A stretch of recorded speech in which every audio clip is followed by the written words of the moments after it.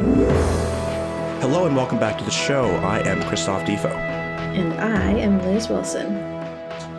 Today we are going to talk about the challenges of existing in a capitalist environment, the anxieties, the fears, the self-sabotage that comes along with all of that, and try to discuss what we can do as individuals to combat those feelings, and also to do that in a way that forwards the cause of social justice. So we don't want to just talk about problems here, we want to talk about solutions. But before we get into that, I want to remind you that if you like our show, to make sure to subscribe, to leave a review, check out our Patreon, and tell your friends to listen. New episodes post Mondays at noon Eastern on all the major podcast channels. And be sure to check out our sponsor, Cannibal & Co., located in downtown Jersey City, and at shopcannibal.com. We are grateful to Cannibal for sponsoring our show. Now, let's get right into it, Liz. What's on your mind today? Thanks, Defo. Well, I am in a state of very elevated arousal. I think that's hilarious. Just hilarious. It's not what you think, everybody. It's not what you think. Let's specify. I'm referring to the state of my nervous system, specifically in terms of anxiety. And I only use the word arousal versus anxiety is because I want to be clear that this is largely because of good and exciting things. This is not me being afraid of something per se. But we have a family vacation coming up, and it's the first vacation that I've had in a really long time, certainly pre-pandemic. It's a bit of a family reunion. I come from a very, very big family, and a lot of them are Canadian. So we're renting a compound, and there's 30 plus people going to be there, and it's so I'm very excited to see these people because these are some of my favorite people, and I haven't seen them in over 2 years. But I do think it's interesting to note that the physiological response that you have to excitement is very similar to the response that you have to fear and feeling nervous. But anyway, so I was just, I'm actually doing some like nitty gritty. I'm like ordering food. I'm making a packing list. I'm very organized. This is me managing my anxiety, obviously. But these kinds of things make it feel really real. This has also been a pretty eventful week for another reason, that I finally, at 43 years old, got some official mental health diagnoses. And I think it's really important to be vulnerable and open about these things. And I think, destigmatizing mental health stuff is crucial for us to evolve as a species. So the long-winded way of saying that I was diagnosed with generalized anxiety disorder and also PMDD, which is kind of like PMS on steroids. Super intense. I'm not a pleasant person for like 2 weeks before I have my period. And I've gotten really good at managing how I interface with the outside world. So if you know me in real life, you might not know, but I'm just stuffing it all down for 2 weeks. So I'm miserable. I'm better at not spreading it so much, but I'm miserable. So it's been pretty eventful, and I'm actually starting a medication today. I'm starting on Lexapro. So this has all kind of been on my mind, and I've been thinking about how having an official diagnosis has really changed the way that I'm my inner workings, the way that I'm dealing with my feelings. Sure. And I can get a little bit more into that, later on. But it is it's interesting. I'm noticing how much of sort of my capitalist programming, among other, life things just specific to me, but they really get in the way of happiness, which is ironically then makes me less productive. But Sure. So is this the first time that you've been on medication for that for mental health type stuff? Yes. Yeah. Yes. Yeah. Mm-hmm. Yeah. I have been, congratulations, first of all, Thank because you. I think as the audience, certainly any long-term audience knows, is that I've had lots of drug problems and all kinds of mental health problems over the course of my life. And I started getting medication back when I was in law school, I guess. So good over 10 years ago now. And it was definitely a big game changer, I think. And to sort of piggyback on what you just said there, getting a specific diagnosis, I think can be very, very liberating. I think people think that like, oh boy, now this means X, Y, and Z about me. And maybe it does, but also it can be incredibly liberating because I suddenly realize like, holy shit, this isn't my quote fault, right? Mm-hmm. Like this is part of my brain, how my brain works. Mm-hmm. I didn't create my brain, right? Mm-hmm. I didn't create the circumstances under which I grew up, my biology, et cetera. This is in some sense out of my hands, right? Mm-hmm. And I think there's something, I found that to be incredibly freeing. And I find that medication it certainly doesn't solve all my problems, clearly. I don't think anybody expects that. But I think what it does do is that it gives me a shot. It gives me it eliminates some of the bottom line barriers to good functionality. And that's, I think, absolutely critical in this capitalist environment that we live in. Right. So I want to sort of, break this down a little bit, what we're talking about here, right? We're talking about mental health. We're talking about capitalism, right? We're talking about how these things interact.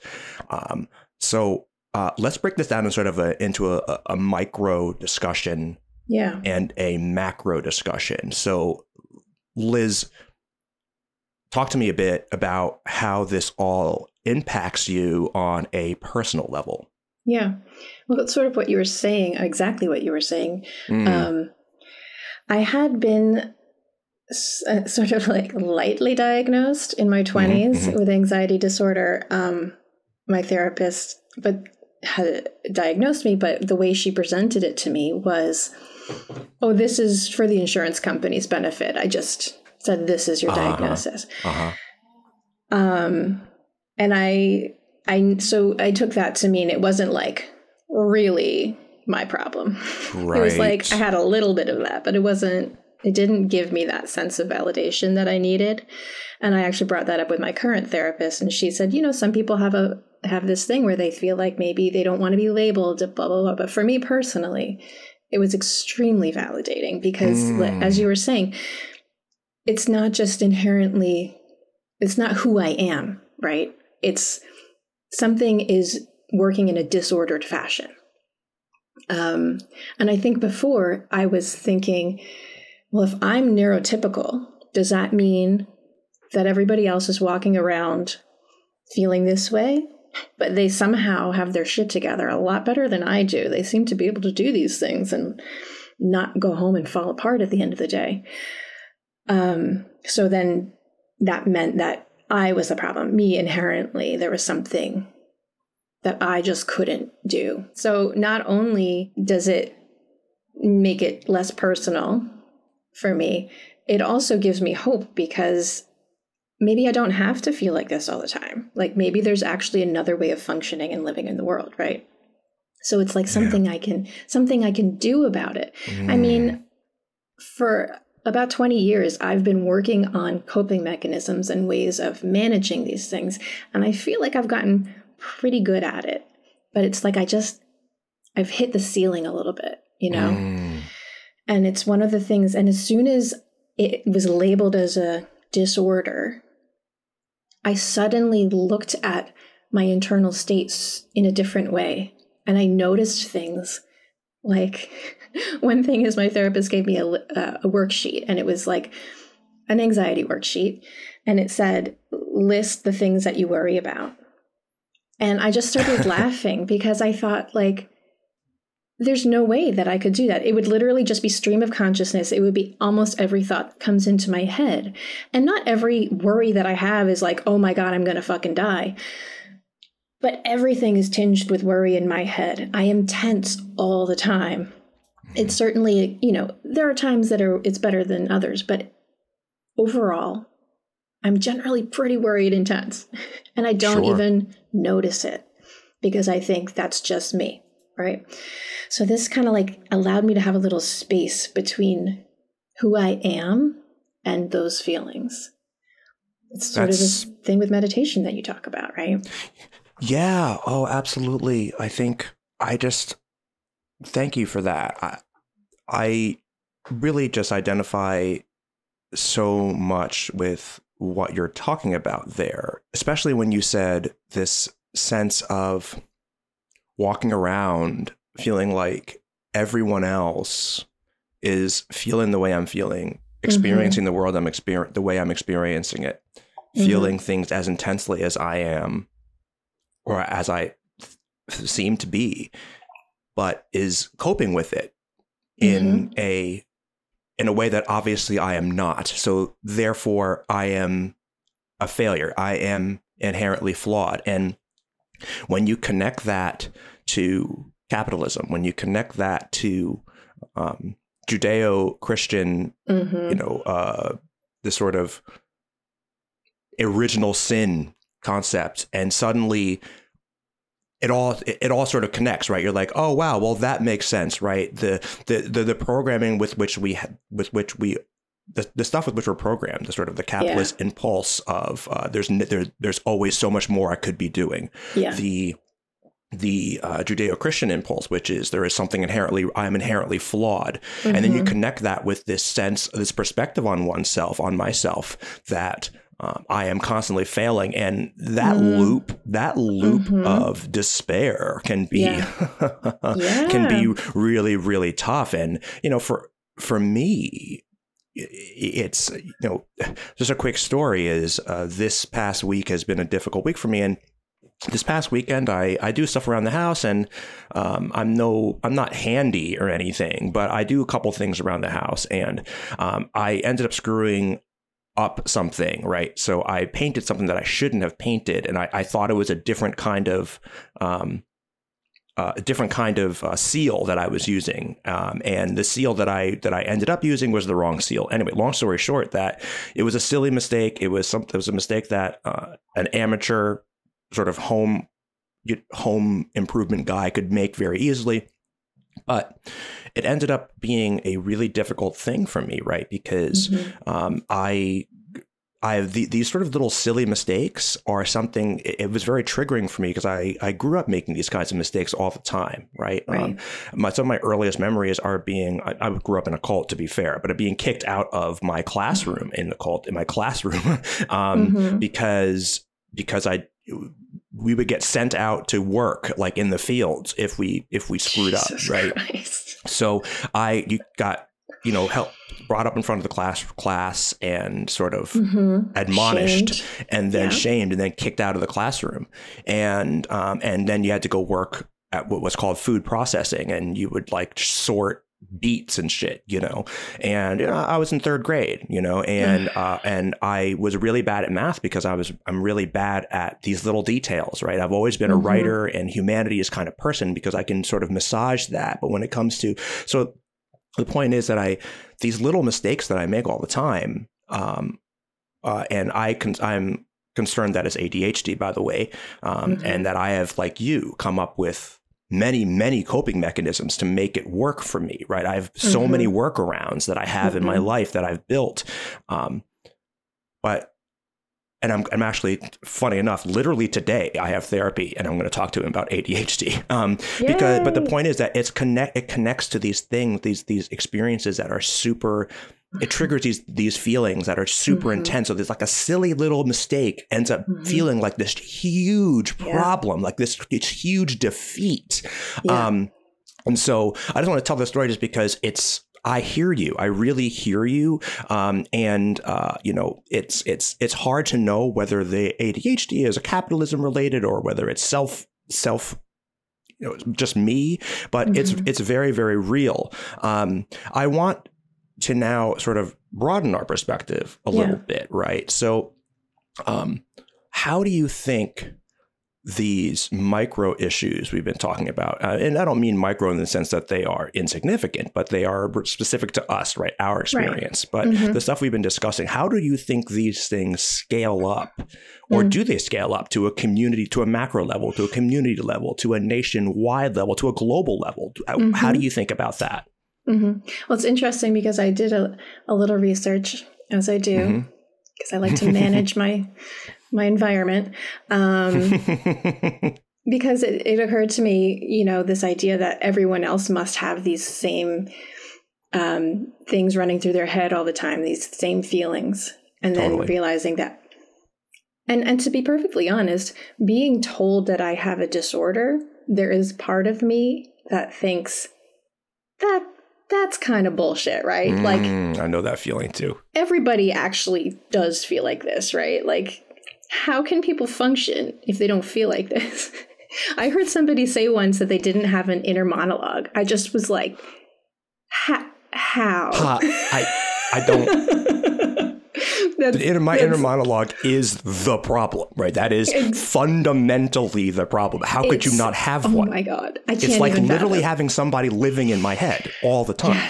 Yes. Judging everything you think and say and do.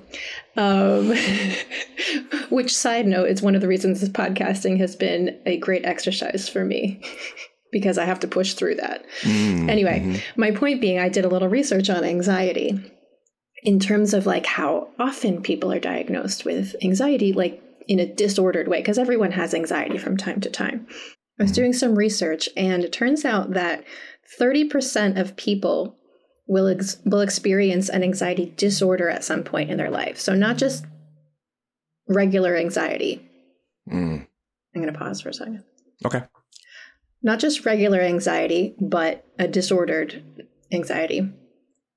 And, that's a third of the population. That's pretty significant. But also, it means 60% don't, which blew my mind. Side note. I can't even understand that. That's mind-boggling to me. But also, it's hopeful. Like, maybe we could join the ranks. Anyway, but then also COVID, there was like a 25% bump in anxiety disorders and depression after that. I think actually one of the reasons for that, my little pet theory, is, as we've touched on before, this access that we have to world news and even national news is unprecedented, and we are not made to process that level of fear and trauma and tragedy. And it certainly has an impact on our nervous systems, right? But further than that, there's a physiological system that we have, the stress response, right? And it's meant to work in a loop. So if we have our trigger, we have the stress hormones released, then there's an action taken that resolves the problem, and then our hormones re-regulate. But when you have a stressful event and no resolution, you cannot do anything to close that loop.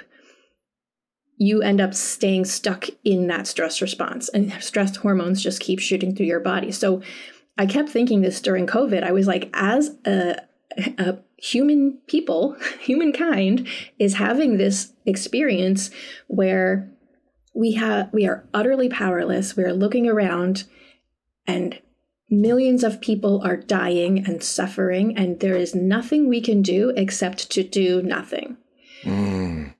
So that's a long-winded way of saying, I think we Americans are an anxious people. And I think it's possibly more than it has been in a long time. Sure. And I think there's a lot of reasons for that. And you want to scale up, you talk about like our culture It's this puritanical, punitive, right? Very masculine. Sorry, said it. I said what I said. Believe me, you're among friends here. You're among friends here. I'm with you 100%. But this idea that like punishment is first of all going to motivate people, right? And you're talking about being shamed at school, detention, giving people bad grades.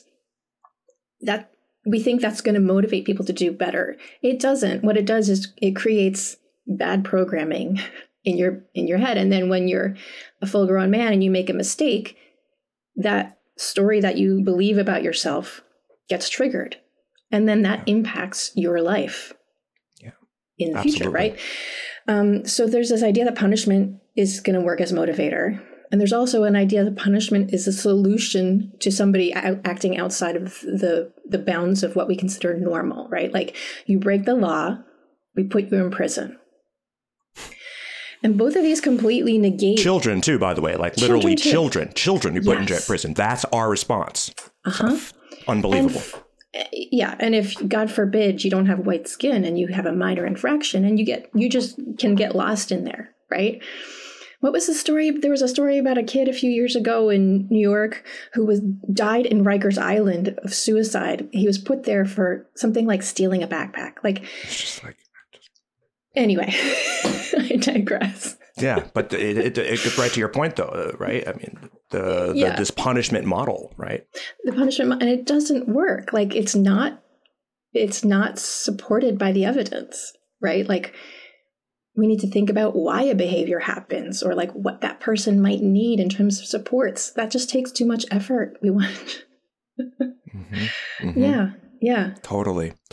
Yeah, I think that's exactly right. And, it's the way I think about this is I think everything you're saying is exactly right. And I think it all comes down to, it scales up to our culture, right? And the punitive element you're talking about there, I think it's so huge. And again, I'm not even here to just rag on religious people. And I'm very careful these days to say that I think people should do what they want, but that doesn't mean that I'm not going to point out when things are very obviously connected to problems with religion. And that is, even though religion might not even be like the real genesis of it, but it ends up perpetuating it, which is this problem, this idea that you're fundamentally flawed, right? And so I think that scales up very, very quickly to a bunch of human beings, literally billions of us running around believing that we are all that we're flawed. And then you add into that the psychological impact of capitalism, right? I mean, again, this idea that the sense that you are always behind, that you're never doing enough. I mean, how could that not generate perpetual anxiety? And for, like you said, Americans are in general very anxious people. And we are also the most capitalist nation, right? There's a reason why there's a connection there, right? Your productivity is connected to your self-worth. To your self-worth, exactly. The job, your and not even just the job, it's your productivity specifically, right? It's whether you have a job or not. Like, poor people are considered to be not good people, or not poor people, unemployed people. Like you are a drag on society. And you are morally bankrupt if you are not correct. It's not even just that you're not being productive. It's that there is something morally flawed about you because you're not being as productive as possible. And poor folks, and going back to what you were talking about as well, this anxiety, this constant anxiety, right? And this that you were talking about, this loop of unresolved anxiety. Poor folks live in that loop all the time. There is no escape from that. It is fight or flight constantly for poor folks, right? It is expensive to be poor. It is demeaning to be poor. And you have literally have politicians out there talking to you and telling you how bad of a person you are because you are poor, right? And all of this, I think, ends up in what's called a Hobbesian trap, and the Hobbesian trap is essentially, it comes from Thomas Hobbes, right? But the bottom line is that if I am in constant state of anxiety and fear, then I assume that you are always, and correctly probably, that you are also in a state of fear. And fear, anxiety and fear oftentimes leads to aggression, right? That is sort of the outlet, right? Poor people tend to be more violent as a group of people, right? And violent in the most basic sense. I don't mean that's not the same thing as committing more crimes, right? No. That is not the same thing as committing more crimes, but violent crimes, right? And so what ends up happening, though, is that you assume when you're in an environment where people are anxious, they are angry, they are violent, then you must assume everyone else is also like that, and that causes you to act first. Right? Because that's a rational thing to do. That is called the Hobbesian trap. It's rational for me to attack you first because I have to assume you're going to attack me. That's what capitalism does. That's what anxiety does, because I have to assume that you're going to step on my face to get to the next level. So I better step on your face first, right? Yeah. Hobbesian trap. That is a huge, huge problem I think that we're dealing with here, right? I think that it on the societal level, it scales up. Yeah, that's very interesting. That's super interesting. And also there's just that they're in survival mode. That's exactly it. When you're desperate, you will do things that people who are not desperate will do. And but in our society, something that happens as a natural and predictable consequence is the key. Right. But then our response is to punish them more. I mean, our system is set up to keep poor people poor. Definitely. Late fees, like bank fees when you overdraft. It is impossible once you get in, almost impossible to dig yourself out. And but then you are told you're a bad person because you didn't dig yourself out. Yeah, you can't make this shit up. And by the way, I talk about violence, right? And I'm saying poor folks tend to cause more violent crimes. But I'm here to tell you that late fees, that's violence. That's fucking violence, man. Yes, that's fucking violence. You know what violence is? Stealing is the price of drugs, knowing that you are denying people drugs because you need to make profit. That's fucking violence too. Yes. That's violence too, right? That's rich people's violence, but that's violence. Amen. Right? And so it's the same problem. Capitalism breeds that kind of aggression. It breeds the Hobbesian trap. And the only rational thing a human being will do, and it's predictable, is be violent. It is predictable. It is the we have a bonobo side of us, which is the good side, and we have the chimp side of us, which is the aggressive, angry, I want to kill people side. And we have both of those in us. Capitalism stokes the chimp, the chimp. That's what it does. That's what it does. And you could say that Hobbesian trap even applies to the ultra rich, right? Because they're in the mindset of, I'm making a shit ton of money. And that means you're probably going to try. I'm stealing from you. Exactly. So you're probably going to try and steal from me. So I'm going to do it again and more so that I'm on top.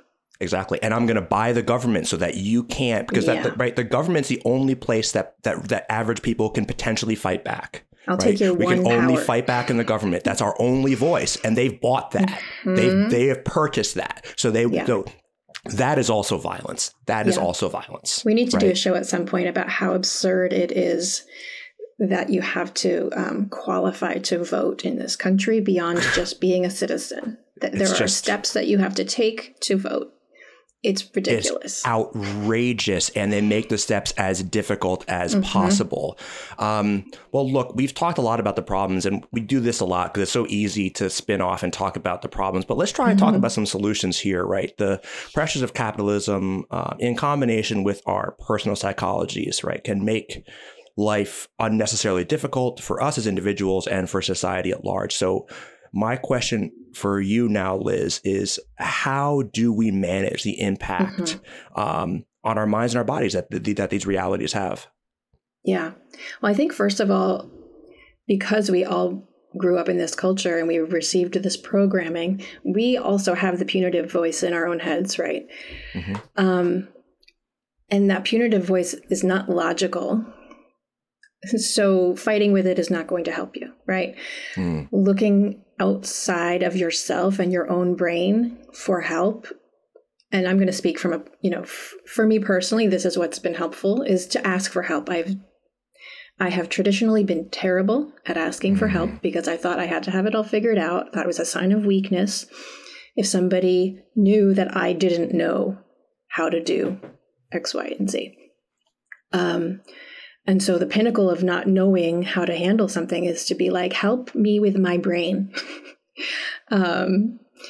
So for me, that was huge. And as we see, listen, I have been curious. I have been medication curious for a long time. And it took me this long to get to the point. And even with this therapist, I've been with her for 6 months. It took me this long to be like, do you think I could get medicated?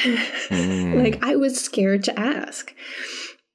So ask for help would be my first tip. For anxiety specifically, this is, I feel like I am well equipped to talk about this because I have, as I said, many years of coping mechanisms under my belt. So first of all, something that helps me when I'm like in peak anxiety brain is to have a mantra that I just say over and over again, essentially to drown out what I call the monkey voice in my head. And the simpler, the better, because you want to be able to remember it while you are in a heightened state of arousal. Right. So mine personally that I really use the most is just the word safe. Just say safe, safe, safe over and over again. And along with that, you don't want to engage with your inner voice, especially when you're like this, because as you were saying, your mind wants to fix the problem, right? So you get these racing thoughts. First of all, it's just digging you deeper into that anxiety hole. It's perpetuating the feelings. The feelings just need to pass through your body. And when we try and intellectualize it, it makes it stay longer because you're actually preventing yourself from feeling it. That's what you're doing. It's a defense mechanism, right? And this goes with not judging feelings, which has been a big problem for me. And it's something that is one of the reasons my diagnosis is helpful, is because it makes me feel less judgmental of the feelings, less like they have to be, traditionally, I've always wanted to have my feelings, quote unquote, make sense before I would permit myself to feel the feeling. So if it seemed irrational or disproportionate, I would engage in any number of avoidance techniques. So one of them is engaging with your brain and saying, well, what about this? And having a conversation about it, intellectualizing it. You're not going to feel it. Well, you will, but but it's just going to get bigger and it's going to become more disproportionate to what's happening the more you try and suppress it. So in all of these things, my goal is always just to slow everything down. Get a little space, so it's the mantra, the not engaging with my chatter. It's just to slow it down so you can have a little room to breathe. Which, by the way, it's also how my therapist described this medication. She's like, it's just like, it gives you a little space. You can take a breath. You're not swept away by things so immediately. Totally. Yeah, so, and then another tangible thing is just going for a walk, any kind of exercise or even just being outside, but a way of connecting being connected to your body and to your surroundings, I find very helpful. Again, it goes with getting out of your head, disengaging with the chatter a little bit. Disengaging with the chatter. I think that's exactly right. And, the analogy jumps right to mind is don't feed the trolls online, right? Yeah. Right. You and I run the Instagram account and every once in a while, some asshole comes on and starts being a Trumper and being a bigot or whatever else. And the knee-jerk reaction is to fight back, right? Yeah. But that does not solve the problem. That only makes it worse. And it'll make you feel worse and it'll make that person feel empowered. And I really think that dialogue that you're having inside your head is very, very similar. Yeah. Don't engage that dialogue. Walk away from that dialogue. You cannot win. In both of those situations, there's nothing you can say that the troll is going to be like, oh, you got me. Bye. Never. Not one. That will literally never happen. And the other thing, too, as you were talking, I thought about was just community, right? To add on. And that is, that's related to what you're saying in the sense that it's about talking to people and getting out of your head, right? Yes. Realizing that you're not alone, that other people also feel this way. And that requires good community, not just anybody. You need somebody who's emotionally competent, right? Somebody who is able to be introspective, a person who is not afraid to be vulnerable. And that's not easy to find. But when you do find that, and I think that we have that on this podcast, and I hope that I hope that we can empower folks who are listening in similar ways. And it sounds like a lot you're talking too about changing perspective, right? And that's my thing is find ways to shift your perspective, right? Yeah. Looking at an orange under a microscope, it looks like you're looking at the surface of the moon. That's what it looks like. And then you pull it back and you see that it's just an orange, right? Yeah. And I think that going back to a larger perspective, keep like getting out of the woods, getting out of like the thing right in front of your damn face and pushing it back and realizing, first of all, how insignificant it really is, right? I mean, it's significant because you're feeling it and your feelings matter. Obviously, I don't mean to say that, but in the grand scheme of things, how many things like this in your life have you been through and survived? And that perspective matters. And again, it's not about saying that, oh my God, it's not a big deal, but it is a think about the shifting your perspective. And it sounds like a lot perspective, right? My favorite, if I can just interject really quick. Yeah, go for it. Yeah. I'm reading a book on codependency, which is excellent. And my favorite takeaway from it so far is the only thing that's the end of the world. Have I said this on here before? No, I don't think so. The only thing that's the end of the world is the end of the world. Right. And it seems so simple, but when I read that, I was just like, holy fuck, it's true. Right. It's true. Because in the anxiety brain, even if intellectually you know it's not the end of the world, it feels like the end of the world. You know, like the fact that my kid didn't have vegetables in his lunch today feels like the end of the world. And it's really not. And that's really all about perspective. The fact that I accidentally painted some cement is not the end of the world. It sort of feels like it, but it's not. It really, really is not. And and it might take some time to shift that perspective, but it's important to know, even as the feelings are washing over you, like, right. Let's try and change this perspective. It helps to cut that loop. It helps to stop, because when you have the feeling that it's the end of the world, your brain wants to make that true. So your brain will then come up with a lot of reasons why, in fact, it is the end of the world. And it just perpetuates that loop. So if you can just feel the feeling without judging it and recognize it's not the end of the world, you can stop that cycle. Yeah, I totally hear that. And we're late on time here. I want to ask you, though, before we leave, about sort of macro action items, right? We just talked about what we can do as individuals. What can we do out in the world to help social justice progress in general and as related to the things we've discussed today? Yeah.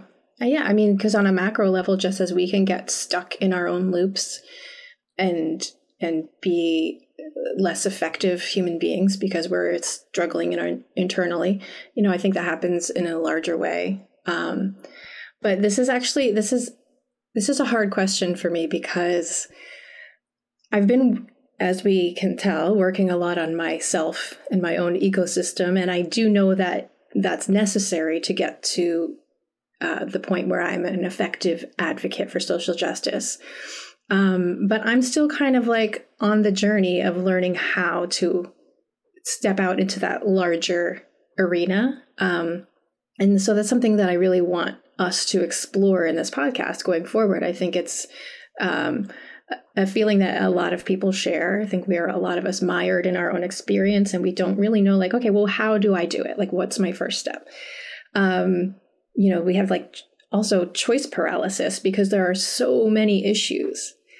But I did hear something great about that recently, that instead of getting overwhelmed and thinking I need to be informed about every topic and do something to help everyone, there's a real value in appreciating and trusting that all these social justice issues, are connected, as we've discussed, like anti-racism, anti-sexism, it's all anti-homophobia. It all is connected, right? A rising tide lifts all boats. So, and I'm saying this to myself too, I think if you pick one or two things that really deeply resonate with you, and do your best to help in those arenas, you can then trust that that will help everybody, right? Totally. Yeah, I think that's exactly right. And my 2 cents on this is just that look within yourself, right? I need to, and this is speaking for me too, right? I should look inside myself and discover, what do I do best?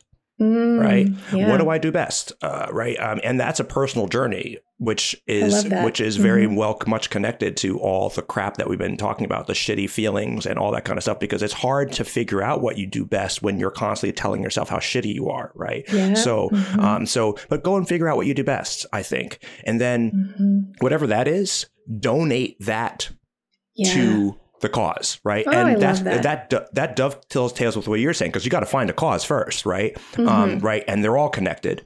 But then find out what you personally do best, right? And then donate that. I think that is sort of how I think about this. I think I'm still trying to figure that out exactly. Yeah. And I do think, and I do hope that I'm with you. I'm hoping that this podcast, as we develop it and figure out what it is in this next phase, that we make that part of it, right? Figuring out how we can help. I think like in this culture, we've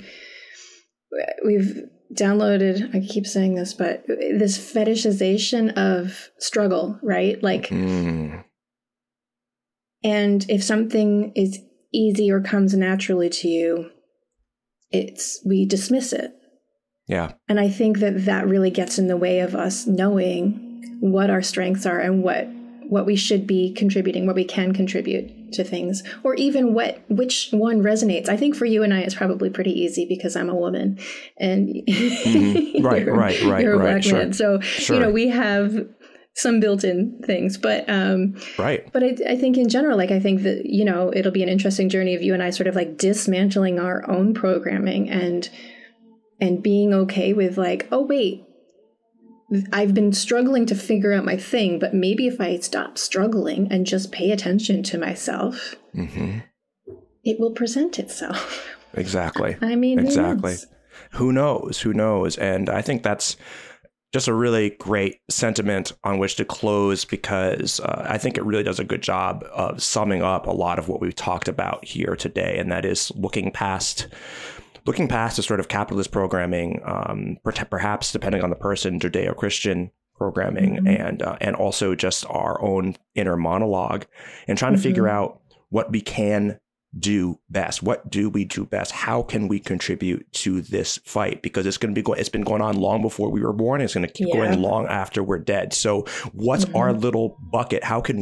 What's our little drop in the bucket, right? And figure that out and be humble about that, I think. So, So thank you, Liz, as always. And everyone else out there, remember that if you like our show, to make sure to subscribe, leave a review, check out our Patreon, and tell your friends to listen.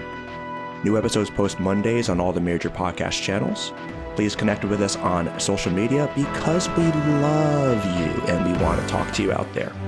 So until next time, please care for each other, share your experience, strength, and hope with each other and with the people you love.